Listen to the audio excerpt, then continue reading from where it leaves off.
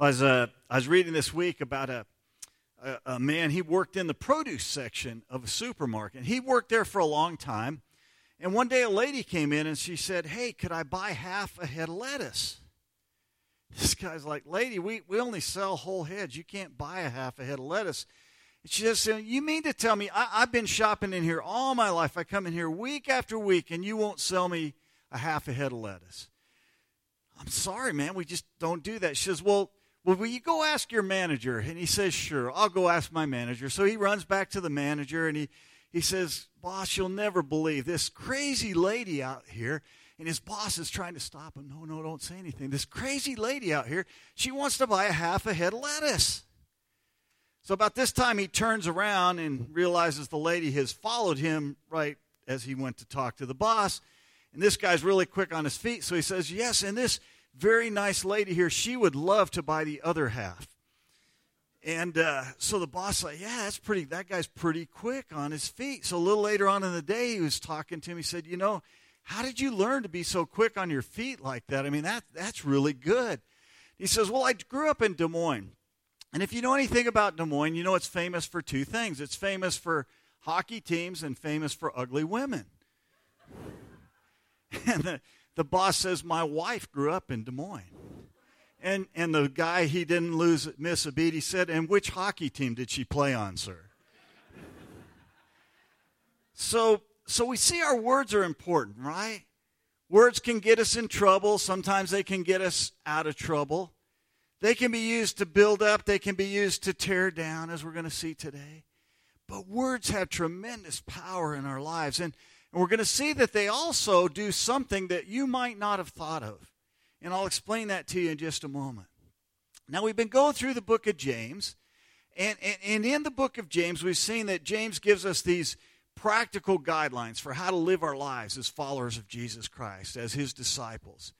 But it does something else. As we go through section by section, James has been providing us with some evaluation tools, you might call them, with some criteria that we might use to be able to determine just how mature we are in our walk with Jesus Christ. So if you have your Bibles, go ahead and turn to James chapter 1. I'm just going to kind of walk you through these real quick, remind you of where we've come, and then explain what our words have to do with all of this. So we began the very first week in James chapter 1. We looked at verses 1 through 12. And in those verses, we learned there that a mature disciple of Jesus is someone who can remain steadfast in trials. And the more that we learn to be steadfast in our trials, the more mature we become in our walk with Jesus. We then moved on to the next section, verses 13 through 18, there in chapter 1. And we learned that a mature disciple of Jesus is someone who's triumphant over his or her temptations. We then looked at the very last part of the book of, or the first chapter of James, and there we found that a mature disciple is someone who has more than just good intentions. Someone who actually does what the Word of God tells us to do. And then we moved into chapter 2, and in the first part of chapter 2, the first 13 verses there, we saw that a mature disciple of Jesus is someone who loves everyone equally, who doesn't have partiality towards others. And then finally, last week, as we looked at the last part of that, we spent some time talking how a mature disciple of Jesus demonstrates faith by his or her works, how that's a demonstration of the faith that they have in Jesus. And all those are really good tools to help us to evaluate. As we think about those things in our life, they help us to evaluate our lives to determine just how mature we are in our walk with Jesus and whether we're making progress along the way, which is really the most important thing, right? This morning, as we get to James chapter 3, we're going to find out there's another measure here of mature discipleship, and we'll find that a mature disciple uses words to build up and not destroy. That he uses words to build up and not destroy. So we're going to see this as we go through James chapter 3 this morning. We're going to see the importance of our words and what they do for us. So with that background in mind, I'm going to go ahead and read, beginning in James chapter 3, verse 1. And you can go ahead and follow along, or the verses will be up on the screen as well. James writes, "Not many of you should become teachers, my brothers, for you know that we who teach will be judged with greater strictness. For we all stumble in many ways. And if anyone does not stumble in what he says, he is a perfect man, able also to bridle his whole body. If we put bits into the mouth of horses so that they obey us, we guide their whole bodies as well. Look at the ships also. Though they are so large and are driven by strong winds, they are guided by a very small rudder, wherever the will of the pilot directs. So also the tongue is a small member, yet it boasts of great things. How great a forest is set ablaze by such a small fire. And the tongue is a fire, a world of unrighteousness. The tongue is set among our members, staining the whole body, setting on fire the entire course of life, and set on fire by hell. For every kind of beast and bird, of reptile and sea creature can be tamed and has been tamed by mankind, but no human being can tame the tongue. It is a restless evil, full of deadly poison. With it we bless our Lord and Father, and with it we curse people who are made in the likeness of God. From the same mouth come blessing and cursing. My brothers, these things ought not to be so. Does a spring pour forth from the same opening both fresh and salt water? Can a fig tree, my brothers, bear olives, or a grapevine produce figs? Neither can a salt pond yield fresh water. Now, before we go on, I think it's really important for us to understand that what we're going to learn here today, yes, it applies to the words that come out of our mouth. It applies to our tongue, but it also applies to a whole lot of types of communication that weren't even around in James' day, right? I mean, he didn't have emails and texts. They didn't have social media and all these other things that we have today. These are ways that we communicate with our words. And so the things that we're going to learn today applies just as much to what you're going to post to Facebook as it does to the words that are going to come out of your mouth. And I think that's important for us to understand because we're going to see that our words do have power. And they have power no matter what form that they're in. It's really interesting here. James starts this whole section the same way that we've seen in every other section. He begins here with a strong command. It's kind of hard to see that command in our English translations, but the basic command here in this section is written towards teachers. And he says, teachers, not many of you should be teachers because you're going to be judged more strongly than other people are. And we talked about this a little bit back, remember when we were in chapter 1, we talked about the command that was there to be slow to speak, and we said that wasn't just a general command, but it applied to the Word of God. And the idea here is that those of us who are teaching the Word of God, if we're going to speak it out, we need to be really careful. We need to make sure that our own lives match up with what we're going to preach, because we're going to be judged more strictly. And believe me, this verse 1 here of this chapter, it's one that I think about every week when I get up here to share God's Word with you. Because I understand what a deep responsibility I have to do it to the very best of my ability to do it in a way that's accurate, a way that's going to be applicable to your lives. So he begins with this command, and it sounds like he's just going to go after everyone else, but then he gets to verse 2, and he makes it really clear that he understands that he is has just as great a tendency to stumble with his words as anyone else. He says, we what? We all stumble.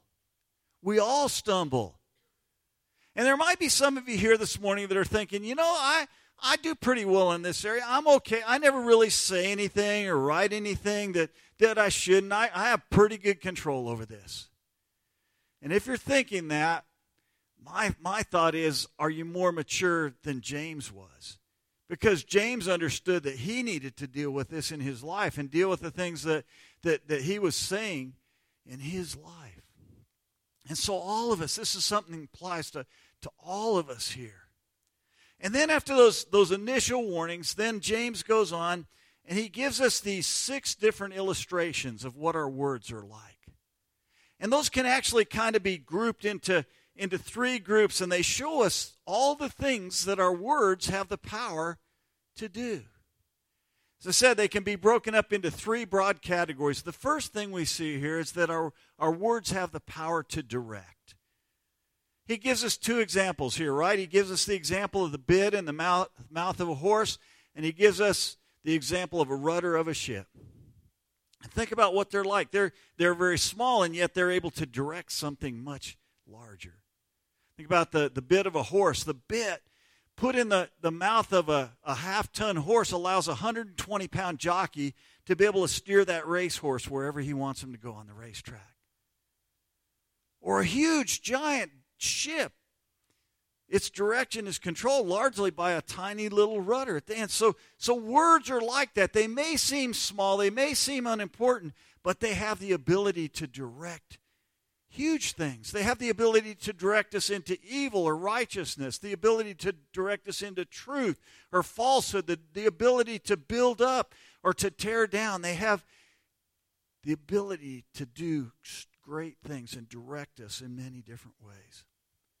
The next two illustrations he gives us, they show that words have the power to destroy. So they have the power to direct, but one of the ways they can do that is they can destroy. And he gives us two examples here. He gives us the example of fire, and he gives us the example of wild animals. I still remember on the morning of June 6th, 2020, I was driving down Oracle Road, and I looked up there on Push Ridge, and there was a tiny little fire up there on Push Ridge. And I remember thinking, man, they'll have that put out probably before the day is over. It wasn't till almost 2 months later that the Bighorn fire was contained, and by then it had burned almost 120,000 acres. And that's a picture of what our words can do, right?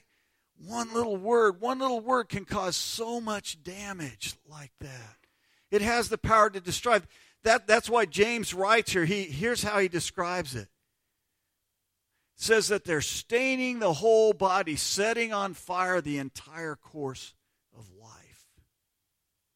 So our words are powerful. They have the ability to destroy.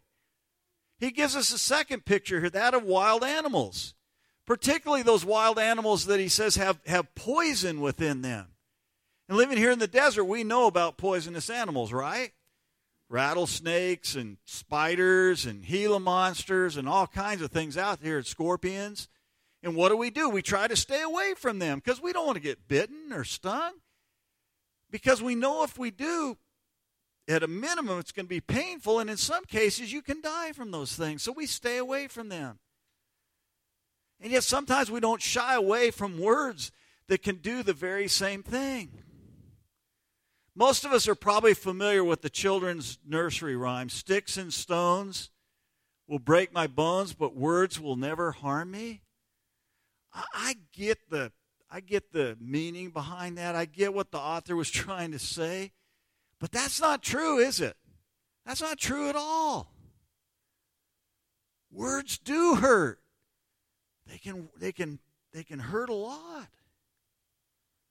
And once they're out there, like I share with the kids, once they're out there, you can't take them back. A lot of times you can't take back the harm that's been done.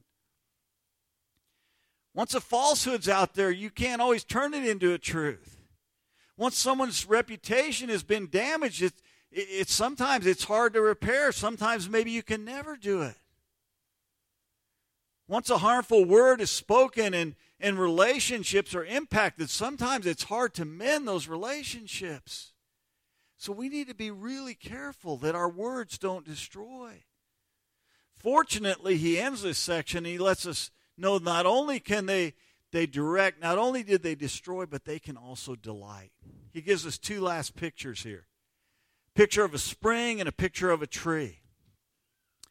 And in our culture today, where when we want water, we just turn on a faucet, or we go grab a bottle out of the refrigerator or something like that, where we can go to the grocery store and get all the food that we want. These two illustrations probably don't mean as much to us today as they did to James' audience back then. Like I say, back then, if you wanted fresh water, you couldn't just turn on your faucet. They didn't have reverse osmosis systems and water softeners. So what did they have to do? They had to go to these fresh water springs where they could get this fresh water. And that's why in that culture, most of the towns actually grew up around where those springs were, because we all know we need water for life. So that was refreshing to them. Think about a tree. A tree, it tells us here, it gives fruit, but in their culture, again, trees did a whole lot more than just give food. They provided shade from the sun. They didn't have air conditioning back then. They provided roots that kept the soil in place when it rained. And so these things show us that words can also delight. They can build up. They can edify. And I'm pretty sure that all of you here this morning, you're here because you do want your words to delight. You want them to edify. And so let's take a few moments here to just talk about how do we do that? How do I speak words that delight? I'm going to share with you three things. I think they're all pulled right out of this passage here. The first thing is that I have to let God tame my tongue. Notice what he writes here. He says that our tongue is like a wild animal, and he says what? No human being can tame our tongue. Now, he doesn't say, be careful, he doesn't say that no one can tame our tongue. He just says no human can do that. And the implication there is that if we want our tongue to be tamed, we have to let God do it. Because we're not very good at doing that ourselves, are we? We have to let God do it. We have to allow God to do that. I can remember that when I first became a Christian, I wasn't near as bad as some of my friends, but I used some words that I shouldn't have spoken. And the very moment I became a disciple of Jesus, it didn't mean that I no longer used any of those words. In fact, I'll be really honest. Even today, if I hit my thumb with a hammer, or if I hit a bad shot out on the golf course, some of those words come to mind again. And I have to allow God, I have to allow His Holy Spirit to tame my tongue so that those words don't come out of my mouth. The good news is, if you're a disciple of Jesus, you have the Holy Spirit living inside of you. And He wants to tame your tongue. But you have to allow Him to do that. You have to submit your tongue to His leadership, to His guidance, to His control. And so one of the things I pray often is, God, would you guide my words? Holy Spirit, would you guide the words that come out of my mouth? Because I want to speak words that delight. So I need to first let God tame my tongue. Number two, I need to check my heart. You know, if any of you have ever had chest pain or heart palpitations or shortness of breath, what do? You go to the doctor and get a checkup because you know there's something wrong with your heart. And what James is saying here is that if your words that are coming out of your mouth, if they're not building up, if they're tearing down, if they're destroying instead, then you probably have a heart problem. And you need to get a heart checkup. I think, I can't prove it, but I think James here was thinking back to these words that Jesus had spoken, words that he had probably heard. But what comes out of the mouth proceeds from the heart, and this defiles a person. So what James and what Jesus are both saying is that if your words are not what you want them to be, the reason is because you have a problem with your heart. And you need to evaluate your heart because that's where those words are coming from. Finally, one last thing. I need to think before I speak. I need to think before I speak. And as you can see, in just a minute, I'm going to share with you an acronym. I don't do this a lot because I think some of them are kind of hokey. But in this case, I think this is exactly what James is talking about here. That we need to think before we speak. So I'm going to give you this acronym. I'm going to just kind of give it to you. You'll be able to have a chance if you need to write it down as we go through. Then I'm going to talk a little bit about what I mean. So the word think just means this, that before I speak, here's what I need to ask. Is it T? Is it true? Is it helpful? Is it inspiring? Is it necessary? And is it kind? And in just a minute, I'm going to show you that every one of those 5 criteria, that they come straight out of the Scriptures. And so here's what I'm going to suggest. If you're going to communicate something in writing, whether that's a response to a social media post or an email or a text or anything else, that you go ahead and write it down. And then I'd suggest, if you can, put it away overnight. and then come back and look at it the next day. And guess what happens, like probably half the time? You realize, I don't even need to send this, Maybe I don't even need to write this at all. But if you think you do, then you take it and you apply these criteria to that. And if it doesn't meet all those criteria, then you don't send it, or you change it so that it will meet those criteria. Now, when we're speaking words, we don't have time to do that, right? Every time a word gets ready to come out of my mouth, I can't go down this checklist and kind of 1, 2, 3, 4, 5, right?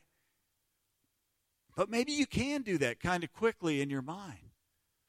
And if you can't, maybe sometimes it's just better to say nothing at all than to say something that you're going to regret later on. I do that all the time. I'm like, man, I'm just not going to say anything right now. Maybe there'll be an appropriate time, but I just need to wait. But I think if you begin to apply these criteria on a regular basis, guess what's happening? You can do that almost instantaneously as you're thinking about the things you're going to say if you get in the habit of doing that. So I said I would show you that every single one of these 5 criteria, that they come from the Scriptures. Let's look first at truth. Here, I'm just going to read through these passages.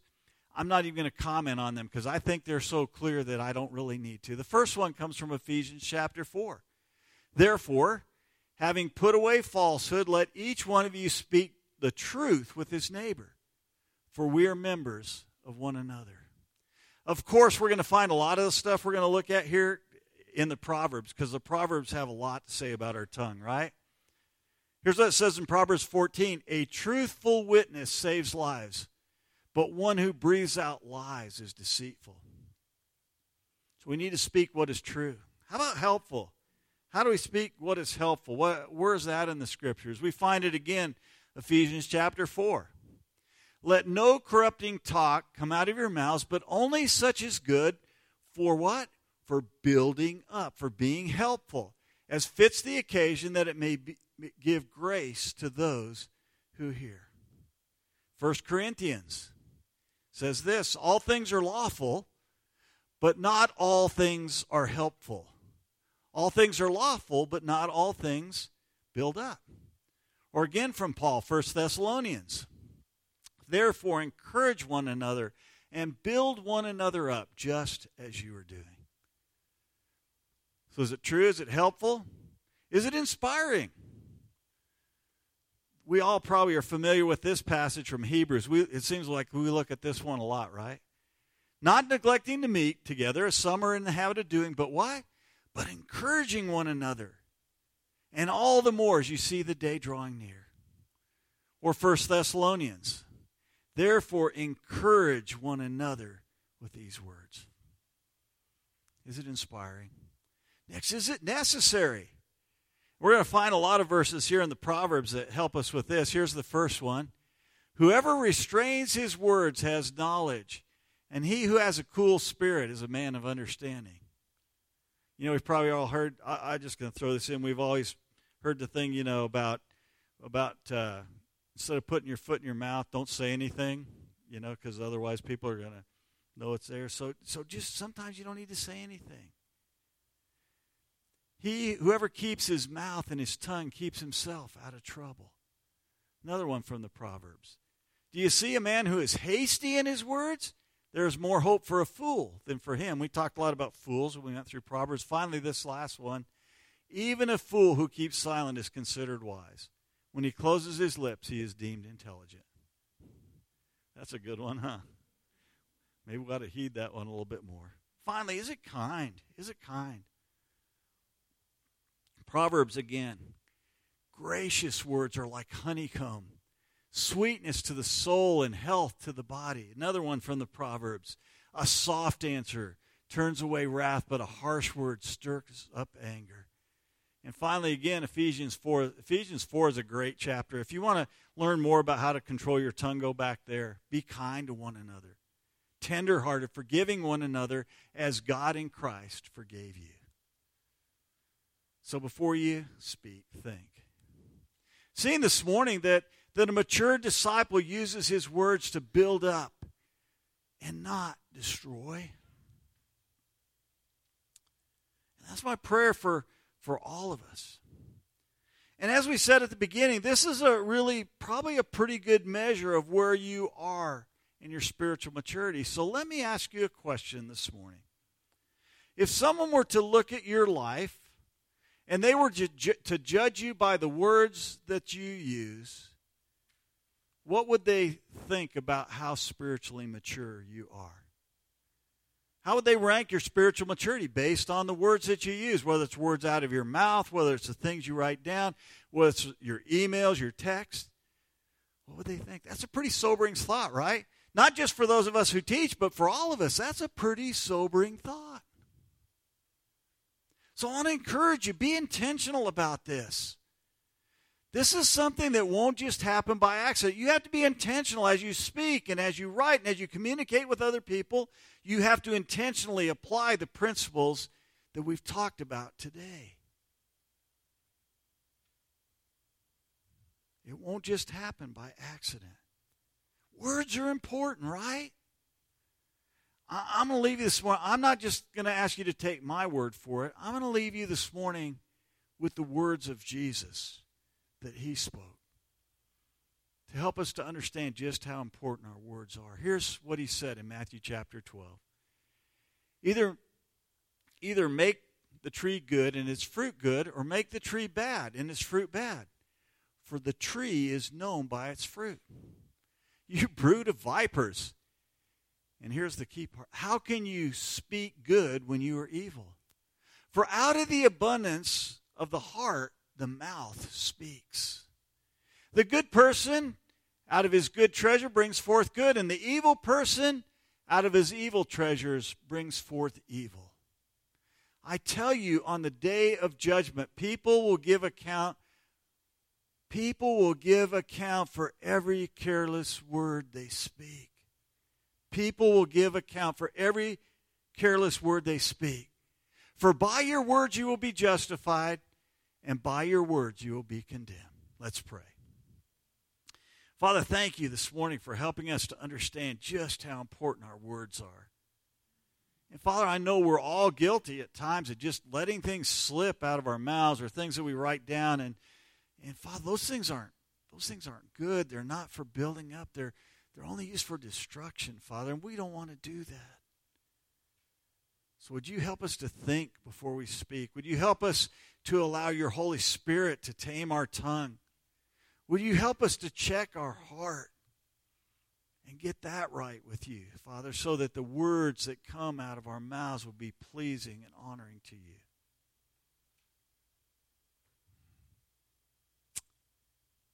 Father, we can't do that alone. That's why we need your help. So we lay our lives before you this morning. Ask that you would just mold them and make them as you desire. Pray it in Jesus' name.